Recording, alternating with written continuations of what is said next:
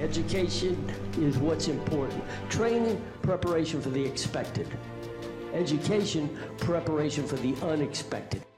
Good morning, Team Krulak community, and on behalf of Marine Corps University, the Marine Corps University Foundation, and the Brute Krulak Center for Innovation and Future Warfare, welcome back to the Brutecast, our series designed to connect the worlds of the warfighter and PME with the best in innovative and creative thought. I'm your host, Major Ian Brown, Operations Officer at the Krulak Center. So, big moment for the Brutecast today. We are very excited to welcome General Eric Smith, the Assistant Commandant of the Marine Corps, to the program. This opportunity grew from the great conversation we had on the Brutecast with the Talent Management Strategy Group a couple of months ago. Among his many duties as Assistant Commandant, General Smith has direct oversight of the Talent Management Strategy Group, which is charged with aggressively addressing the initiatives laid out by the Commandant of the Marine Corps in the Talent Management 2030 plan, which itself is a cornerstone of achieving the objectives of Force Design 2030. Today, General Smith will discuss where Talent Management 2030 stands to date, but more importantly, he will answer your questions on where talent management is going for the Marine Corps in the future. So, sir, again, welcome to the show. Very much appreciate you taking time out of your schedule to come and talk to us and answer some questions from the audience. And I'll turn it over to you for any opening comments you'd like to make. Hey, thanks, Ian. Look, I'll be very brief because what I want to do is take your questions. I got a lot of stuff I want to say, but I can weave that into the questions. So let me clarify a couple things. TMX, the Talent Management Strategy Group, two purposes. There's a near target and a deep target. The near target is what we're really talking about right now. Getting a little bit of heat in the engine room, some immediate actions that demonstrate talent management is about one individual at a time. It's about fixing policies that don't seem to work or work today and pushing authorities as low as we can. So you don't need to come all the way to manpower management to get an answer for something that a battalion commander, squadron commander, battalion sergeant major, squadron sergeant major can fix. That's the near-term piece. There's a longer-term piece that's more challenging and ultimately will be just as important. And that is, what does the landscape look like in 2030, 2035, 2040 for recruiting, for retention? We have to have somebody who's looking really deep at deep targets, kind of like force reconnaissance would do, so that the commandant is prevented from, or so that the commandant doesn't have strategic surprise in the manpower arena. Demographics are shifting. If propensity to enlist or to serve is shifting, we want to know how that's happening. We want to know where that's happening. If the employment model and the economic outlook models are X or Y, we want to make sure we're in step with that in 2035 or 2040. We don't want that problem to come upon us and then attempt to adjust our recruiting models, our retention models, et cetera.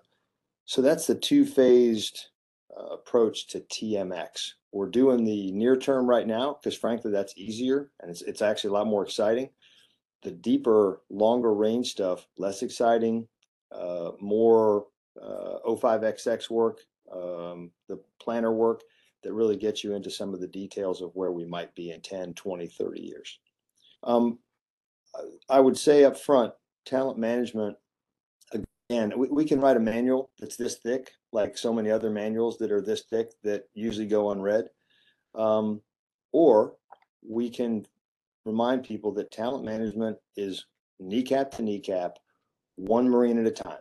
It is company first sergeants, company commanders who have had the training at enlisted PME, Staff NCO Academy, EWS, the basic school, who then go kneecap to kneecap with each individual Marine in their unit and say, what would it take to keep you?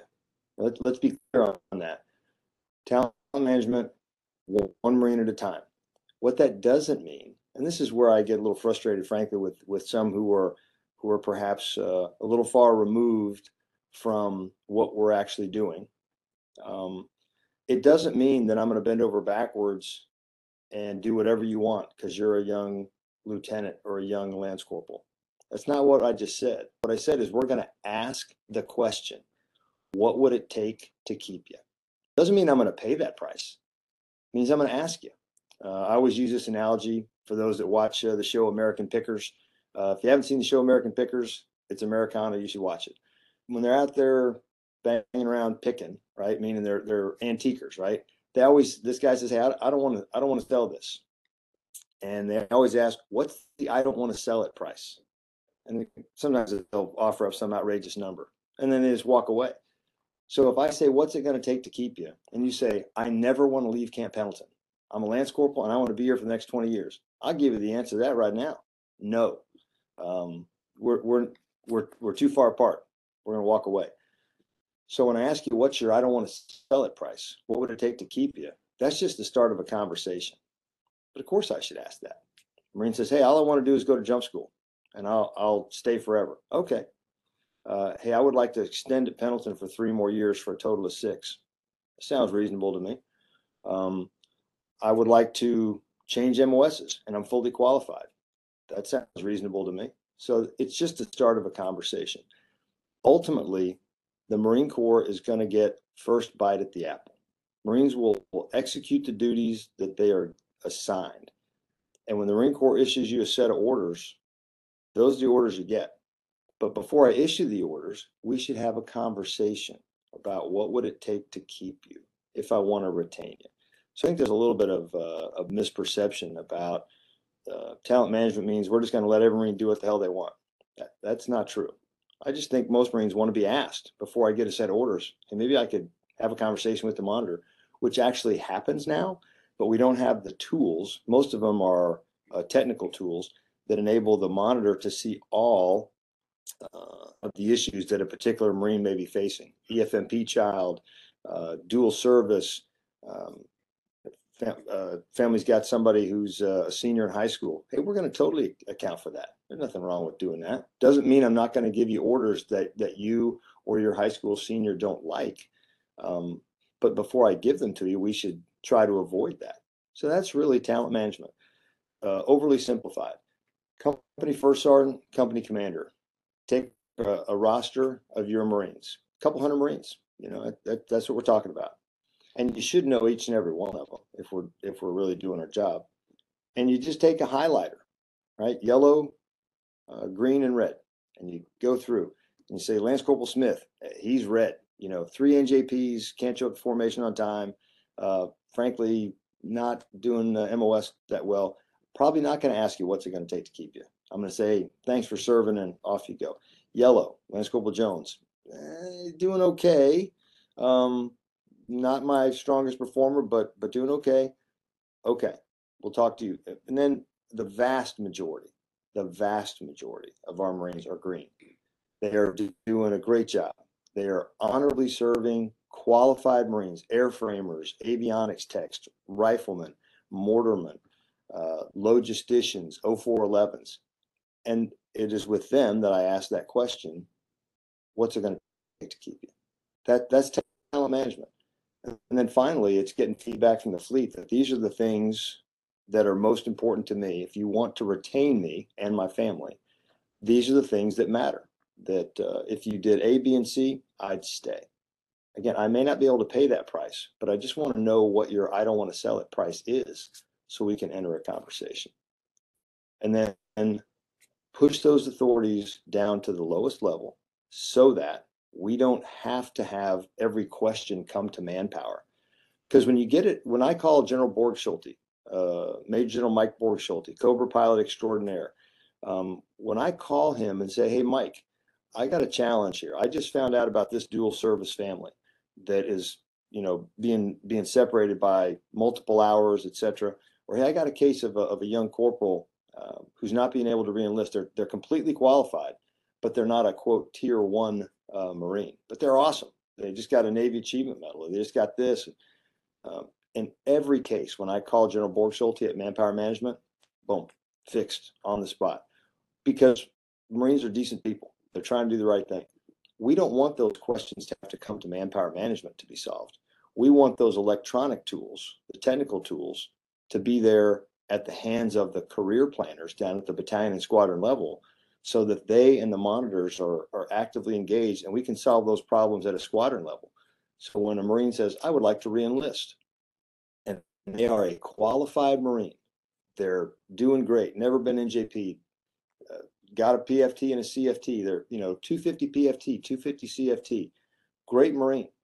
And they say, I'd like to re-enlist. What we shouldn't do, and let's just say they're an avionics tech, or they're a 2111 armorer. We shouldn't say, thanks, that's a great offer, but let me think about that for the next 4 months. And I'll see if I get a better offer from a better Marine, and then I'll talk to you. That is not a way to retain people. You say, you're a totally qualified Marine, you want to re-enlist, boom, we're going to re-enlist you. Some would say, well, that seems like you're going to take lesser quality Marines. That's not where this will go. If someone is your number one Marine, you don't get to set the market price just because you're the number one Marine. That's great. And your number one Marineness was recognized by a meritorious promotion or a Navy Achievement Medal. And I do want to retain you. But what I'm not going to do is keep 42 other Marines who are not number one. I'm not going to keep them waiting for 4 months while you make up your mind, because the Marine Corps needs to have some stability, predictability right now. And these other Marines they're ready. They're ready to commit and go fight right now. I'm going to take that. It's often like your very best player on a team. Sometimes they're not the best team player. So we're looking for Marines who are willing to commit to the Corps. And if you're willing to do that, we're willing to give you an answer as quickly as we can, days. That is a technical issue such that every squadron commander doesn't say, poof, you're kept. And it turns out we just kept 300% of an MOS. Yeah, we can't have that either. So you're going to have to give me a minute to make sure I get the technical tools sorted out to push this down. We just started this, remember, really just a year ago. We've been doing this for 246 years, so you're going to have to give me a minute, but we're going to get there. Okay, Ian, that's my preamble. Far too long, but now I'm ready to go 50 minutes, question and answers. I'm not going to run the clock out on you. Over to you. All right, great, sir. Appreciate it. No, I think that's a good setting the conditions here. I'm going to lead with one question that I've got offhand, but I've got questions coming in on the chat as well. So I'll get mine out of the way and we'll get to those. So really what I want to get out there first is kind of updating us on where we were since we last spoke with your office in the TMX a couple months ago. So we spoke to the Talent Management Strategy Group right after the Talent Management Symposium. Like I said, it's been a couple months. So in that time, what initiatives from the symposium has the Talent Management 2030 team moved out on most aggressively in that time? What were the big things that were identified there that required immediate action? Yeah, I would say a couple. And remember, TMX works for me and I work for the Commandant. So one of the things is dual service. I will tell you that personal kind of pet peeve, kind of drives me nuts here. Right now, we got 2 Marines serving the Corps and their families willing to make sacrifices to serve the Corps. Usually what happens is the monitors do a great job of trying to assign those dual service Marines to the same location. But what we find sometimes is because of the policies that are written, say, hey, you got to keep them within 50 miles, right? I'm just making that up, but keep them within 50 miles. Well, that sounds good. So my wife, Trish, and I, let's just say she's an active Marine and she's an airframer and I'm a grunt. I'm at Pendleton, she's down at Miramar. That sounds all right. We live at Carlsbad, right? We split the difference on the 5 and we're good because we each drive, kind of 25 minutes, winter. Well, but what if I got kids in a CDC and they're at Miramar? So when Trish is then out in the field, she deploys to ITX or deploys to Red Flag or whatever for 3 weeks. I got to tell my boss, and we're both corporals, I got to tell my boss at Pendleton, hey, I need to leave an hour early because I got to make it every day for the next 3 weeks because I got to make it all the way down to Miramar to pick up kids at a CDC. That's probably not ideal. And there are some who will say, well, back in the old days, if we want to issue or have a family, you'd have issued you one. Well, that sounds really great, except for the fact is the propensity to enlist is down. I think it's about 9% of the population who's eligible in the first place actually thinks about enlisting. So we got to live in the times that we live in, not the times we wish we were living in. So if you want to recruit talent, retain talent, you got to roll with the times a little bit here. And so you have to have a family care plan. But I got two corporals. One's a team leader, a budding squad leader. One is a wicked good airframer. And what I'm not going to do is say, y'all just suck it up and figure it out. And then I lose them both because I can't go recruit them both again because the propensity to enlist is down. Most are not qualified to enlist in the first place. So we have to deal with that. So that's one issue. The other issue is the tiering thing that I just talked about. What we're working on now, and again, I need the technical tools, which Lieutenant General Glavy, who's the head of our information directorate, right, Deputy Commandant for Information, is working hard along with our folks down at Marine Corps Systems Command. That's Brigadier General Angus Walsh, to build the tools so that when you want to enlist and you're a quality Marine, I'll be able to say, boom, done, which is really the continuation of the Commandant's retention plan, where we tell you right now, you're able to re-enlist. I can't do that on the scale of a 210,000 Marine Corps right now because those tools aren't there to tell me, hey, we've now filled up this MOS. Here's a quick example.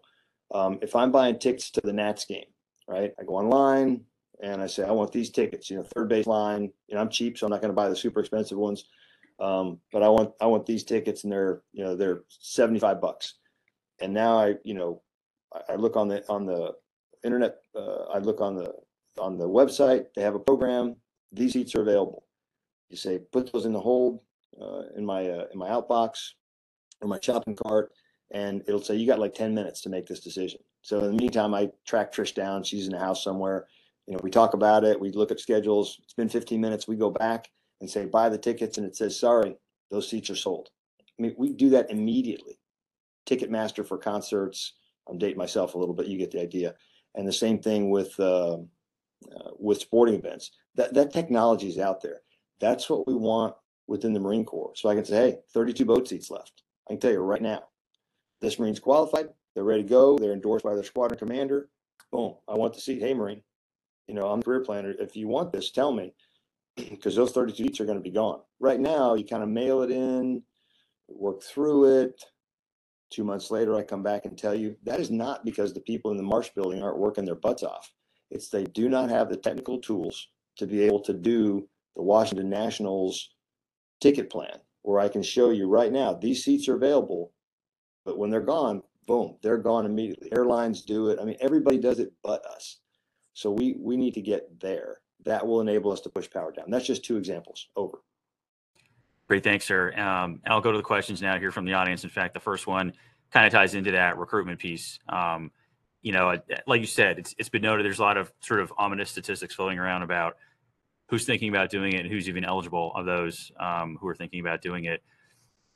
So what is the Marine Corps? What's the talent management strategy under the DoD to help boost whatever the image is of the Corps, boost it so that we're increasing those numbers of those who are seriously considering it? And what's the plan to communicate that? Yeah, it's a good question. So if you talk to General Bowers, Major General Bowers, who was the CG of Recruiting Command, here's what I would tell you.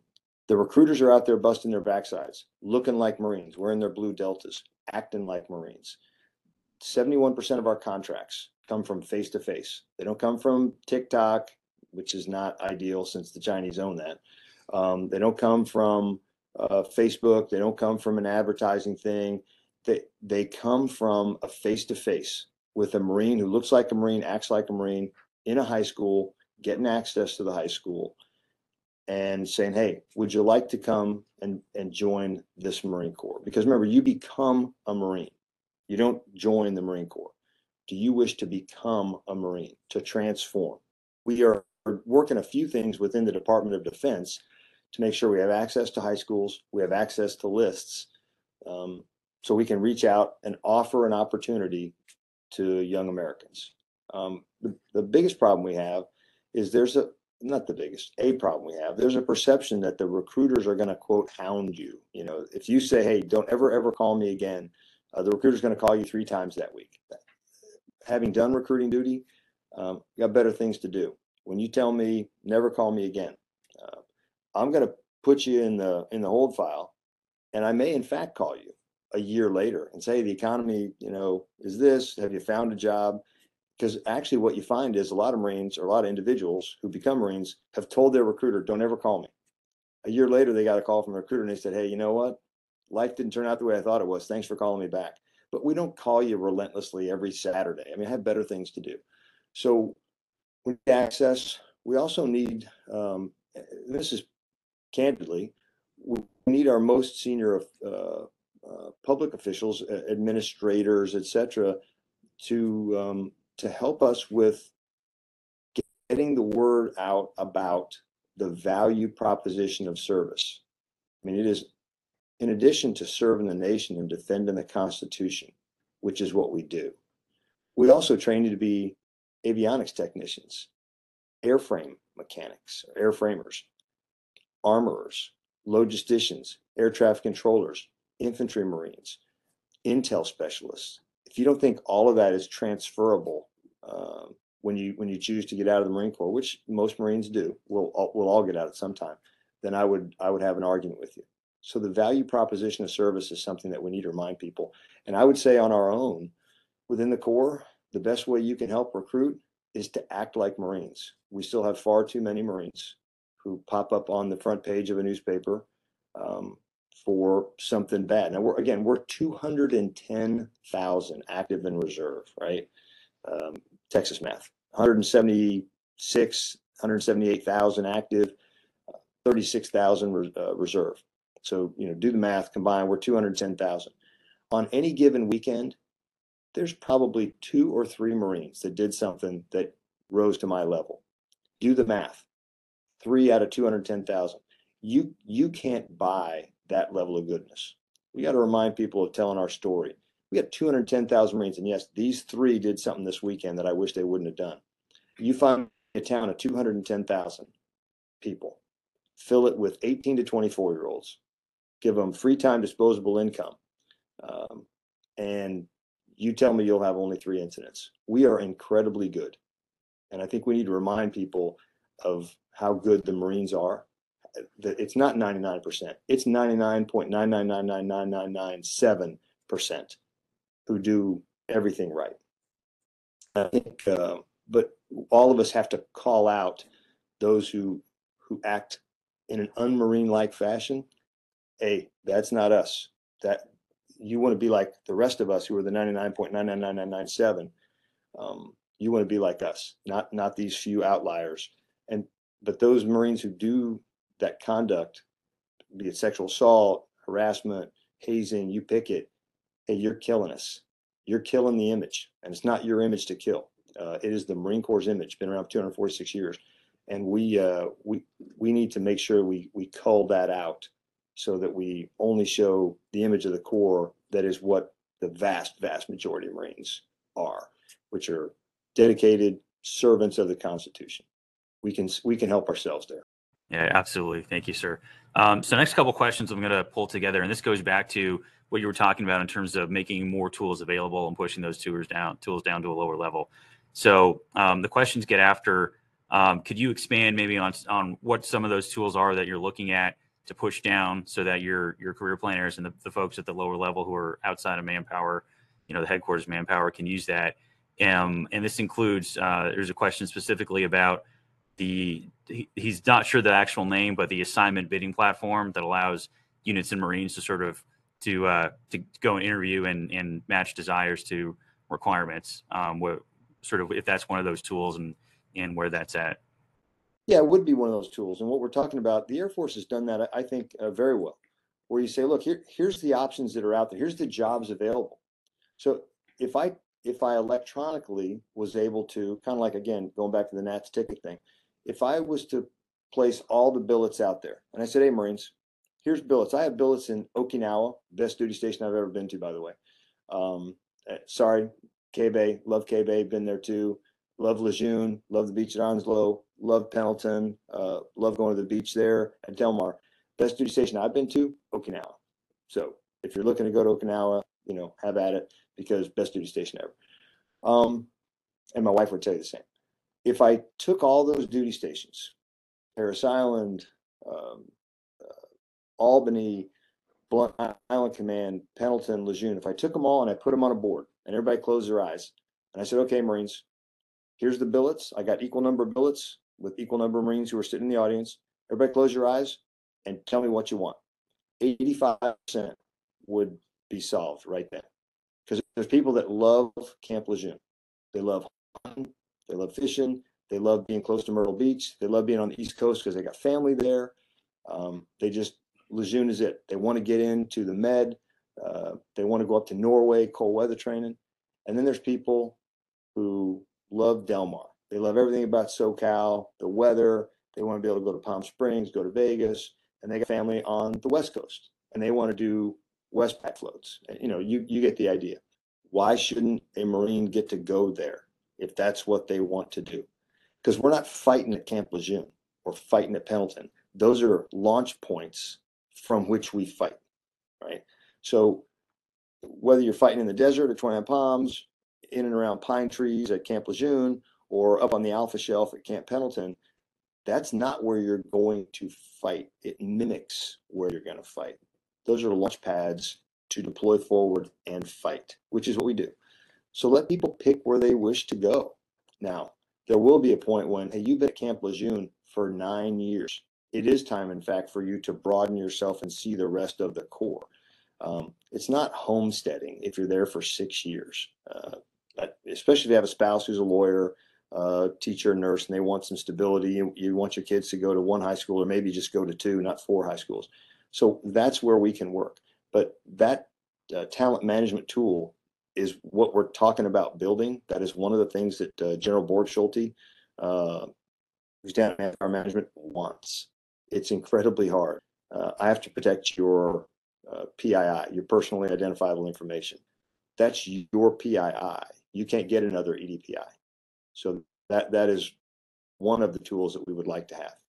Does that sort of answer that question? Yeah, I think it does, sir. And I got a couple notes I might come back and revisit here in a few minutes, depending on the other questions. Yeah.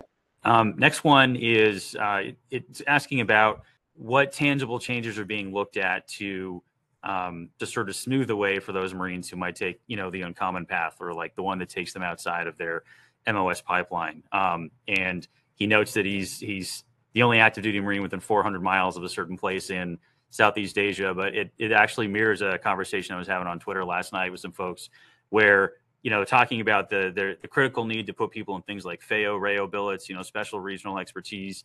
But on the flip side, there are some communities where they don't have the extra bodies to go do that. And then if you go do that, when you come back and you're looked at a board, well, it was great that you filled that niche thing, but now you don't have the same MOS credibility as someone who's been in there for, who was doing that 3 years right. in the cockpit, what have you.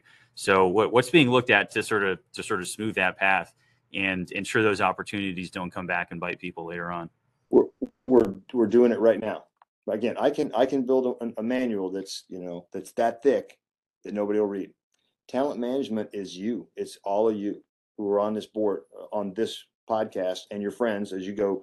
I see we got Lieutenant Bastian here. He'll go back, or she'll go back and be part of the Lieutenant Protective Association, the LPA, and they'll talk about this, right? When you are a lieutenant colonel and sitting on the command board, don't do that. I mean, I can build a manual that says don't do that, but once you go into the board, the precepts are things that the owner of the board. There are boards that are statutory, meaning by law. Promotion boards, the Secretary of the Navy will issue precepts, but he or she may still not say, you will pick Bastian, Carpenter, and Blocker. You will pick them. Can't do that. You can say, you must consider that we need intelligence officers. You must consider that we need officers who have joint qualifications, but they're not allowed to say, you must pick this person. Non-statutory boards, MECEPs, command boards, same thing. The Commandant will issue precepts, which means I want you to consider. So the members of the board then have to vote their conscience. So when all those of you who are on this podcast, when you are sitting on those boards, don't do that. So I'm a FAO. I'm a Latin American FAO. I've had 2 jobs that the monitor told me, well, these are the jobs you got, but your career's kind of over. I went to be a Marine officer instructor at Texas A&M. It was an awesome job. Loved it. Went to OCS. It was great. They said, MOI is kind of not really a thing. So you're probably not going anywhere. I'm like, okay, you know, they gave me orders, so it's not like I was going to ignore the orders. And then I went to Venezuela as a mill group guy. It was not a FAO billet. It was a FAO billet. I wasn't a FAO then. Hey, I'm still here. So, you know, I'm the product of somebody on a board saying, hey, you know, give the Smith kid a chance, even though he spent a couple of years in Caracas. I got told to go there. So bloom where planted. I think that is not a thing I can solve with talent management order or talent management manual.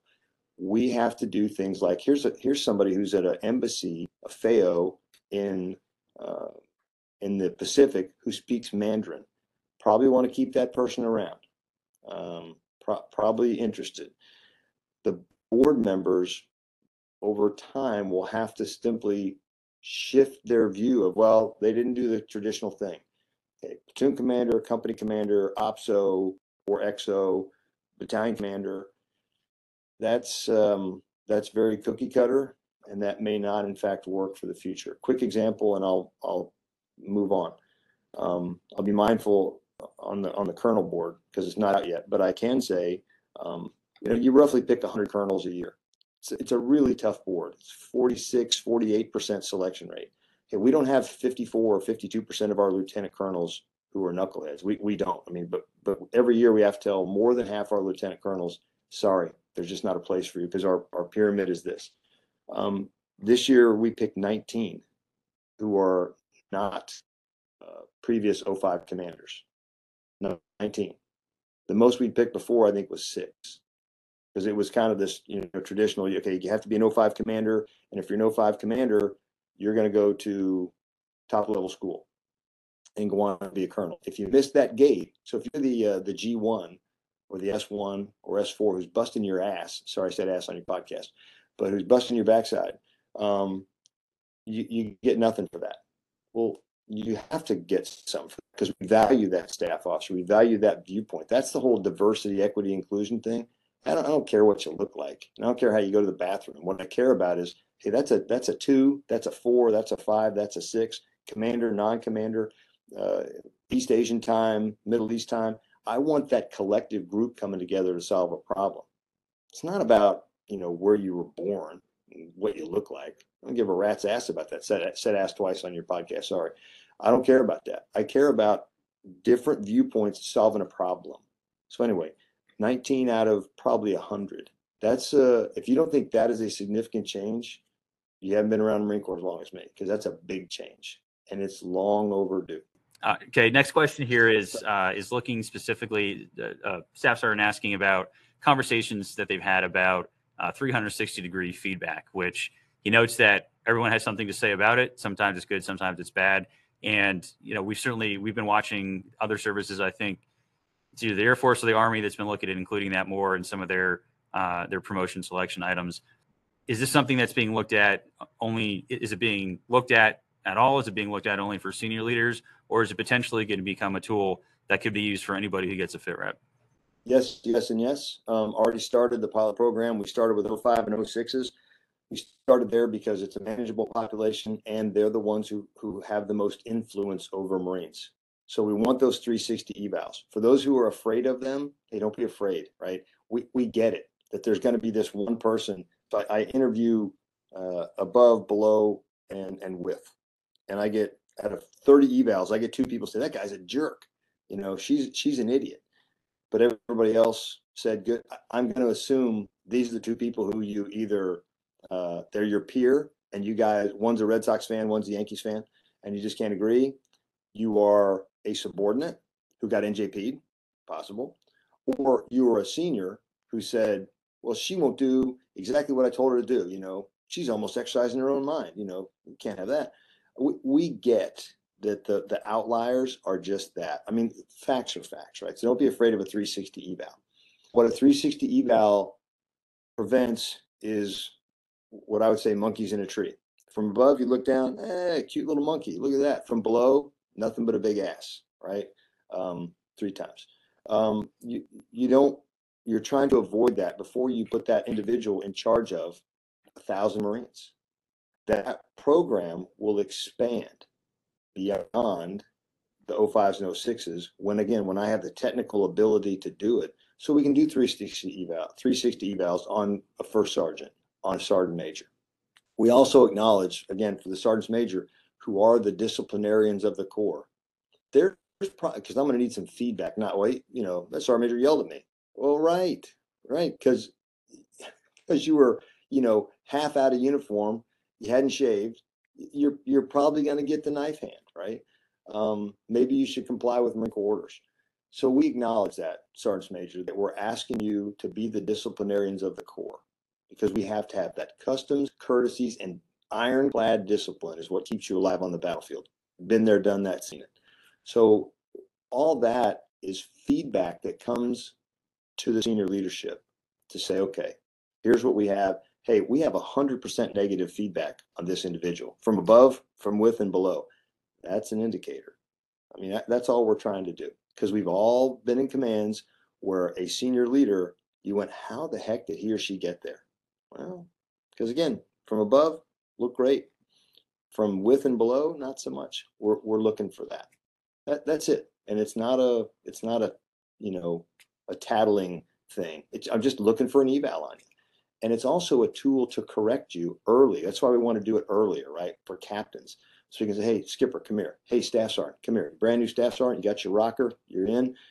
Hey, lighten up a little bit. Or, hey, you need to step up and do what you're supposed to do. It's a tool, because talent management means making everybody better. Because if we go to war tomorrow, hey, that staff sergeant that you don't like, hey, guess what? They're going with you, because we need everybody on the line. So it's a tool. Great. Thank you very much, sir. All right. Next question is looking kind of more broadly at not just uniform talent management, but civilian talent management. So asking, as we look at changing policies for the uniform side of the service here, how can we optimize retention of the best civilian talent associated with our service? And are we doing something to challenge broader DoD human resources management to follow our example? That is being done at both the Marine Corps, the Department of Navy, and the Department of Defense level. The Deputy Secretary of Defense, Dr. Kathleen Hicks, runs a thing called the Deputies Workforce Council, the DWC, which I attend. And one of their focus areas is exactly on that for the department, because we don't want the DAF, the Department of the Air Force, the DON, Department of the Army, all doing such unique things that there's not transferability for our employees within the services. If you want upward mobility, or you find a better job in the Army, we want to try to keep you, but we also want to help you ascend. Maybe your spouse transfers to Fort Bragg. You're probably not going to be working for the Marine Corps from Fort Bragg. So we want to help you transfer to the Army, because they're federal employees. So within the Marine Corps, Ms. Dee Reardon, who is our senior civilian, she's our senior executive service, the most senior executive servant within the Marine Corps. She runs talent management for the SESs, who then in turn run it within their department. And it is really about retaining them, giving them opportunities to excel and to grow, just like Marines, because we are a single team. Marines, civilians, families. So yeah, we are doing that. It's being done much more at the Department of Defense, Department of the Navy level, whereas talent management, uniform Marines is the thing that I am focused on, because that is something that is directly the Title 10 responsibility of our Commandant to train, man, and equip the force. But we are doing very similar things with civilians, but realize those are held more at the Department of Defense level, because those are all federal employees, whereas each service chief has Title 10 recruiting standards, training standards, different for each service. Federal employees, Federal Employee Union, they are very, very similar, and that needs to be addressed at the more holistic level. All right, next question. I'm going back to my own list here, and I want to make sure we sort of get Force Design 2030 as far as this conversation too, because it's been the Commandant identified this is the engine that's going to help drive Force Design 2030 to be successful. So under the force construct changes that we've seen different fleet units become experimental test beds for concepts like the Marine Littoral Regiment, reconnaissance, counter reconnaissance, and so on. So I know we've talked a little bit about already places where some changes are going on. Is there a view to having either a unit or perhaps a geographic area become a larger experimental test bed for talent management changes? The answer right now is no. There are pilot programs where you test something out, but it's not necessarily unit or geography based. It is really size based, because that's the amount of people that can be handled by manpower management without the technical tools, the computer tools that they need. So I don't. It's possible. I'll talk to General Borg Schulte. Certainly something I'm willing to consider, as we take it to the Commandant for final decision. But I don't see it ever being a geography or unit based. It could be an MOS based thing. We might have an MOS of a certain size. We could say, okay, crash fire rescue. I'm making that up for the crash fire rescue Marines, right? Don't get excited. I'm just making that up.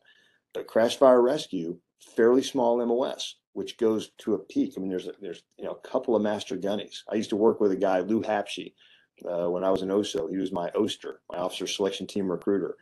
He was a crash fire rescue. No way he was ever getting promoted, because there were 3 very healthy master gunnies, right? And we, and he didn't ever wish for their demise, but there was no way he was going from being a gunny up until one of them retired, and they were awesome. They were great. They were young master gunnies, and he was going to have to wait 5-6 years. That is a tool, and he was awesome, by the way. So if Lou Hapshe happens to ever be watching this, guy taught me a lot. That might be an example of an MOS where we could attempt to do some grade shaping work, et cetera. But I don't see it being unit or geography based. It's just population size based. Ultimately, we could, in fact, use a unit with career planners. If I have the tool and I can say, okay, within the 1st Marine Division or within 1st Marine Regiment, you pick it, I want to now try this tool out with career planners, such that the career planner actually can say, boom, Smith wants to re-enlist. There's a slot, you're done. That I can see, because we'll have to select someone to test it. Does that make sense? Yeah, no, it does, sir. Thank you. All right, next question. That you've sort of touched on some of these issues before, but the specific question is whether the Marine Corps has looked at adopting any components of the Army's Battalion Command Assessment Program as part of the selection process. And I know that the Army's program has gotten a lot of headlines, probably for a couple of years now, or at least since they first started it. So what aspects, if any, is the Marine Corps looking at importing? Well, I think the first thing you do is you look at it, you see how successful it was or wasn't. The Army's invested significantly in that, and I applaud them for it. We're a significantly smaller service, and so we're doing some elements of that now. I think if you talk to General Donovan, CG Second Mardiv, they are doing what I would say is a similar assessment tool within Second Marine Division for key leaders. Whether that's transported out or not, I don't know. We'll let that flush itself out within Second Marine Division, and then we'll take that to the Commandant and say, do you wish to do this service-wide? So we certainly are doing something similar within the Second Marine Division. And then I think our screening tools right now, which is where the 360 eval comes in, and that's a big part of it, those are very, very useful and similar tools. When we talk about, hey, fitness tests, et cetera, we have fitness tests, and we do trust leaders when they write a fitness report to make sure that your height, your weight, your fitness report, or your physical fitness level are accurate. And if we find people that aren't accurately reporting, we got to hold those people accountable, because that's an official document. So I don't know that we'll go at the level the Army has done. We're a small enough service that I'm not sure we have to. Those are important, but our fitness reports are what is different. We depend on and require leaders to objectively and accurately assess the future, just like JPES for our enlisted Marines. We absolutely expect our fitness report writers, reviewing officers, reporting seniors to accurately reflect the talent and the ability to go forward of an individual. Because sometimes you got to sit down kneecap to kneecap and say, Smith, you're doing great, but you may be at your terminal rank. Let me help you. Let me help you get ready to transition or to hold, because I don't see this going a lot further for you based on your current performance. I'm going to help you, but I'm just telling you where I think you stand. Most of the time when you go kneecap to kneecap and tell somebody that, they already knew. They were just waiting to be formally told. So to me, that's what's unique about the Marine Corps. They're small enough that I can look you in the eye and say, Ian, awesome, but, or hey, Ian, you got a bright future, brother. I need you to do A, B, and C to get you most ready for a command. I think we actually do that now. Great. Thank you, sir. All right. Next question, kind of going back to the tools and the data used for the tools. Audience members noting that, like, lots of talk about the benefits and drawbacks of big data. You know, it can be used to build, collect, assess, validate information.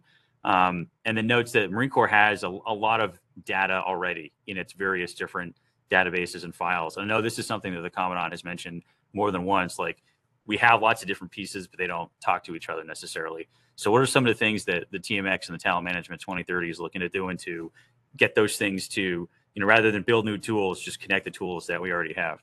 Yeah, that's actually what I'm talking about. It's not TMX that does that. That is Lieutenant General Glavy and Brigadier General Walsh. The tool that manpower needs is the single pane of glass. That is not their responsibility to build. That is what General Glavy and General Walsh are working on underneath the requirements officer, Lieutenant General Heckel. Quick example. So we don't need a new tool. I just need a tool that pulls them all together, right? So I can see your EFMP data. I can see your PME. I can see your PFT. I can see your medical condition. I can see your rotation dates. I was monitor for a day. I went down, I don't know, it's been a few months now. And I went down to manpower and I talked to 2 enlisted Marines, 2 officers. I go in where the monitors are working and talking, and I'm talking to a young sergeant who wants to go out and wants to go to MSG duty. You know, great. I'm talking to a staff sergeant. Here's a great example. I talked to a staff sergeant. He was on recruiting duty in Fort Walton Beach, just been meritoriously promoted to staff sergeant. Sounds like he's pretty good. He's a motor T operator. Wants to go to Okinawa, the pointy end of the spear, you know, the focus of effort. And the way our current system was set up, we said, well, hold on, you know, because you're a tier 2 Marine. So I can only let you extend for 2 years. We got to have 36 months to go to Okinawa. Well, hey, wait a minute. We just promoted this guy meritoriously. Clearly he's kicking butt out there. So I look over at Reggie McClam, Colonel McClam, said, hey, Reg, and he said, sir, you're good, re-enlist him. So poof, we re-enlist him on the spot, and he takes his family to Okinawa. But to do that, I literally had 6 computer screens up in front of me because each of those systems is in a stovepipe. So I'm trying to figure out 6 computer screens. It looked like something out of, I don't even know, I can't even do the movie reference right now. But there's just all this crazy data instead of a single pane of glass where I can look and say, oh, he's on recruiting, meritorious promoted. He's, you know, he is a quality Marine, highly qualified. He's got this, his family's good, no AFMP issues, because there's only 2 issues that should prevent you from going to Okinawa, and that's oncology, cardiology. You know, if you got a heart problem or a cancer problem, we're probably not going to send you to Okinawa. But I had to look through 6 computer screens to get that. So it took me 30 minutes. It should have taken me 3. And the other 27 minutes I could have spent doing talent management. Hey, Ian, what's it going to take to keep you? Okay, your spouse is a nurse and she's at Pendleton and you want to stay there for another 3 years. I can do that. But, you know, that job for you there may not be as career enhancing as this one, right? Because it's not going to stress you enough as a pilot. I mean, how many hours you got in? Around 1,600, sir. 1,600. So, hey, this one you get to 2,400. This one, maybe not. So, are you willing to accept that risk, you know, on your personal development? That's the conversation I could have had in the 32 minutes or 31 minutes that I was trying to use my own limited G2 skills to meld 6 computer screens. That's what we're talking about. They're not new tools. All right, next couple questions. I'm going to try and kind of bucket together because we've got one more, and I'm looking at the clock, and we only have a little bit of time left here. But so, kind of a 2-part question on this one is, but it's really looking at using external talent and experiences to better place people. So, first part is looking at whether there's going to be new perspective on civilian experience for reservists for assignment to future billet opportunities for both officer and enlisted. And then second part is looking at perhaps a modification of lateral entry where you have highly qualified civilians that go in at higher ranks than your starting rank. Would there be a possibility for doing that to highly qualified enlisted Marines going through something like MECEP or another program where, having finished that, looking at their skill level, that they could then come in at potentially an 02 or 03? Yeah. So 100%, right? There's been a lot of what I would say it's kind of hyperbole and breathlessness about lateral entry. Okay, one, we have the authority now, today, to bring someone in as a colonel by law. We can commission you as a colonel. We can do that right now. We've done that in the past. We have a lot of Marines who, what we're talking about, in the vast majority of these Marines, the vast majority, they're going to OCS or they're going to boot camp, entry level training. Let's remember that the President's own, these are professional musicians who represent the Corps globally and bring us more credibility than you can imagine. They do not go to boot camp. They are professional musicians, but they are Marines. Graduates of the United States Naval Academy have gone and then not gone to officer candidate school, but they go through a separate screening process at the Naval Academy. And let me tell you, our Naval Academy grads right now, nobody cares where you went to college, but hey, they're kicking butt. We are doing incredibly well at the U.S. Naval Academy, getting a tremendous product. Admiral Buck, Sean Buck, is just crushing it at the Naval Academy. We get about 275-ish Marine officers from the Naval Academy, and we are getting high quality officers. And they are going, because we send high quality instructors there, by the time they finish the Naval Academy, they have been well screened and well evaluated, and then they go to the basic school. So what we're talking about for the vast majority of Marines is, you used to be a corporal. You got out after 4 years. You went to work in the cyber field. You got national level credentials. And you say, I'd like to come back. Oh, great. You can come back in as a corporal 8 years later. Well, why can't he come back in as a staff sergeant? Or you think he doesn't know anything about the Marine Corps? He's been to boot camp. He knows what's what. And he's been out now, but he's got this level of certification out there. He can't come back in as a staff sergeant? Are you kidding me? That's like saying we should never have a meritorious promotion. I mean, we have corporals who are meritoriously promoted to sergeant and then go to the drill field and get meritoriously promoted to staff sergeant within 3 years. I just met a staff sergeant, 0811, or 41. Staff sergeant T, sorry, I can't remember if you're 0811 or 0841. He's a 7-year staff sergeant. Now, if you say, well, he's too early, I'll let you wrestle him because he'll kick your ass. I mean, he's a stellar 08. I just can't remember if he's 11 or 41. We've been doing this for a long time, and lateral entry or bringing someone back in at a higher rate, there's no problem doing that. I was commissioned as a second lieutenant with a MECEP who got commissioned as a captain, a guy named Dave Sykes. He was an artillery guy who'd been in the National Guard. We commissioned him as a captain. So I stand right next to him. Poof, he's now Captain Sykes. Seemed to work out for him. So I think the breathlessness over a very small number of people who we would bring back in, especially on the reserve side at a higher rate, needs to cease, because it's about winning. It's about fighting and winning, right? It's about, if we go to war with China or go to war with Russia, I want to win. I want the person who's best capable of injecting cyber tools into you and throwing you offline so I can close with and destroy you. I want that person to be paid appropriately, have the right authority level. I don't care that they were a corporal and you brought him back in as a staff sergeant. He was a captain, you brought him back in as a lieutenant colonel. I want to win. And that's what we're about. Great. Thank you, sir. I got one more question from the audience, and then I'll give you any closing comments you'd like to make, and we'll wrap up. So last question goes back to something you said at the very beginning, sir, which was the close versus the deep fight in the talent management strategy. So what is the long game plan for training and education of career planners, or what new investments or changes or powers and authorities are they going to get to make them more effective?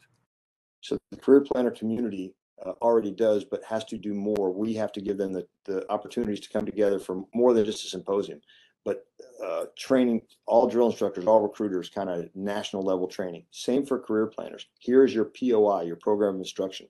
These are the requirements you must meet as a career planner, and make sure that their promotion, their occupational field allows them to be promoted, right? Their promotion rates have to equal. So people want to be a career planner. It's vital. The tools are those tools I talked to you about, the NATS tickets, where that career planner at 2nd Battalion, 2nd Marines, or at 2nd Marine Regiment is looking on the computer screen and saying, hey, okay, Ian, you want to do A, B, and C, Corporal Brown. Here's your options. Here's what's available. I can tell you right now, if you're in, then I can send you here. I can send you to MSG duty. I can do whatever. And that's the key. Like, if you don't want to HIST or be HISTed, volunteer. And we're having that, right? Recruit to recruiter. Again, most people are willing to, high risk, high reward. Go on recruiting duty, very challenging, but a lot of meritorious promotions, a lot of ways to advance. Same for the drill field. So volunteer and you don't get histed, and that's been successful. So those career planners need the ability to come together as a community of interest, make sure they're all meeting the same standards, communicate amongst themselves, best practices, and then the tools, those computer tools, are what I have to give them. Final piece on the career planners is a thing for Marine Corps Forces Reserve. We're a total force. Talent management is everybody, active and reserve. Direct affiliation is a key. Brown and Smith, we decide we're going to get out. Okay, rather than making that Marine feel guilty because they've served 4 years honorably and they're going to get out, we say, hey, I can't keep you. Nothing I can do to keep you. Damn, I hate to lose you. Okay. Hey, Ian, where are you going? I'm going down to Tampa. Family business. Okay. Hey, we got a reserve unit down there, 4th Tracks. They're going to be awesome. They're going to either one day have ACVs or they're going to be doing littoral experimentation. They're going to be our boat unit. Have you thought about that? Because they're right there in Tampa. Here's the benefits. And you say, yeah, I'd like to stay Marine reserves. Okay. Well, we want that career planner to see how many slots are available in 4th Tracks, your qualifications, and not just hand you a phone number and say, well, call this guy and see how it works out. When you sit in this, they call right down to 4th Tracks and say, hey, First Sergeant Jones, Sergeant Major Jones, I got this guy around. Here's the stats. Can you pull him up in 3270? Boom, he's up. He wants to come to you. He's willing to stay Marine and come be a reservist with you. Hey, put him on the phone. Here's the phone. That's direct affiliation. I can't just say, well, good luck. If you get interested, call the prior service recruiter. That career planner has to cover down active and reserve because it's about retention. And we don't want to lose you. I spent a ton of time finding you, training you, and making you a Marine. You became a Marine. I can't let that talent walk out the door. That's retention. And it will be a challenge. If we retain more senior Marines, well, that's going to cost more money, right? And money's tight. But I should have to recruit less if I retain more, right? And so we spend an inordinate amount of money looking for recruiting, getting someone through boot camp, through the training and education pipeline. What if I do less of that a year? What if it's not 44,000 a year? What if it's 29,000 a year? Would that change the training and education command's size? I think so, because I've retained Marines because they have experience. When they're going on their 4th deployment instead of their 1st, is that Marine more ready to fight and win? That's what we do, right? We are America's war fighters. I think a 4th deployment Marine more likely to thrive on the battlefield than a 1st deployment Marine. This is about war fighting. It's all about war fighting. It's about winning. It's not about, whatever the word is, woke or whatever. I don't even use that word anymore. It's about being lethal and better on the battlefield than we were yesterday. That's the only reason we're doing talent management. Because what I can tell you, having been to the show a couple of times in combat, when the Marines know you care about them, when they know that your interest is their interest, they're willing to fight long and hard for a command that gives a crap about them. That's what talent management is about. That's why we're focused on dual service families. That's why we're focused on making sure that if you want to stay and you're willing to fight and bleed for your country, you're somebody who I want. That's what talent management's about. Demonstrating to you that I care as much about you as you care about this Corps. That's what it's about. And I think anybody who thinks it's something else, you're misguided. If you got a question that I didn't get to, which I know is a ton, right? We got an hour. Please write this down. TMX, that's Tango Mike X-ray TMX at USMC.mil. That email address is up and running. TMX, Tango Mike X-ray, TMX at USMC.mil. That email's up and running. If you shoot a note, the TMX team, now remember that TMX team is about that big. It's like 10 people, right? I mean, they are a very small first phase operation. They will respond to you. They'll come back to you. And TMX will change a little bit, kind of TMX phase 2 We'll try to get them a little bit more structure, a little bit better facility to work from. Because what I did, Commandant is big on, hey, let's get something moving here. We don't want to analyze something for 6 years and then move. What you do is you concept, war game, experiment, refine. That's how you move with speed against an adversary who's pacing, who's moving fast. We could do the old system of, we're going to evaluate this for 3 or 4 years, and then we're going to do a pilot, and then 3 or 4 years later, we'll assess the pilot. And it's like 7 years. This from the people that brought you airplanes that you thought about 30 years ago. That does not work going forward. So the TMX team, TMX at USMC.mil, phase 1 is start this rock rolling. And then I'll start to move the rock per Colonel Nakanese, my military assistant. It's like, hey, first we got to start the rock rolling. He just came from 31st MU. You got to go try some stuff. You got to try it and then refine it. You can't do a 3-year assessment before you try. So that is what TMX is designed to do. They have gotten this ball rolling, generated some excitement, a little bit of heat in the engine room. Now I need them, on behalf of our Commandant, to look deeper to prevent strategic surprise in 2030, 2040. But if you have ideas, send them. We will get an answer back to you. We probably already looked at it, but we will absolutely come back to you and tell you why we're doing it or why we can't do it. There are some things that I'm bound by statute, by law, to do or not do. Some things that I'm bound by departmental policy, not the Marine Corps, but either DOD or DON, Department of the Navy policy, that has to be changed before the Commandant can move. But those things which are Marine Corps policy, those things we can't change.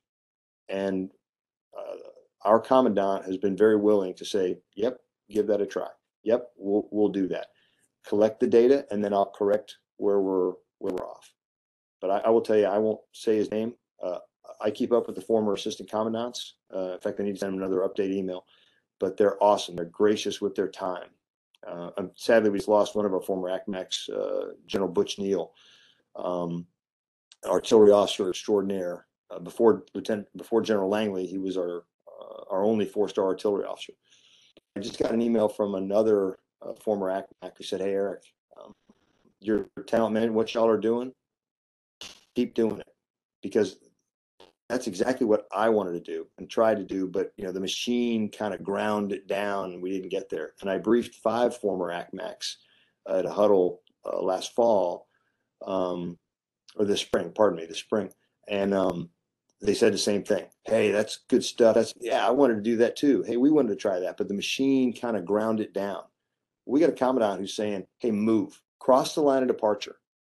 And we are going to encounter things, and we're going to change our formation from a wedge to a column to an echelon. But we are crossing the line of departure here.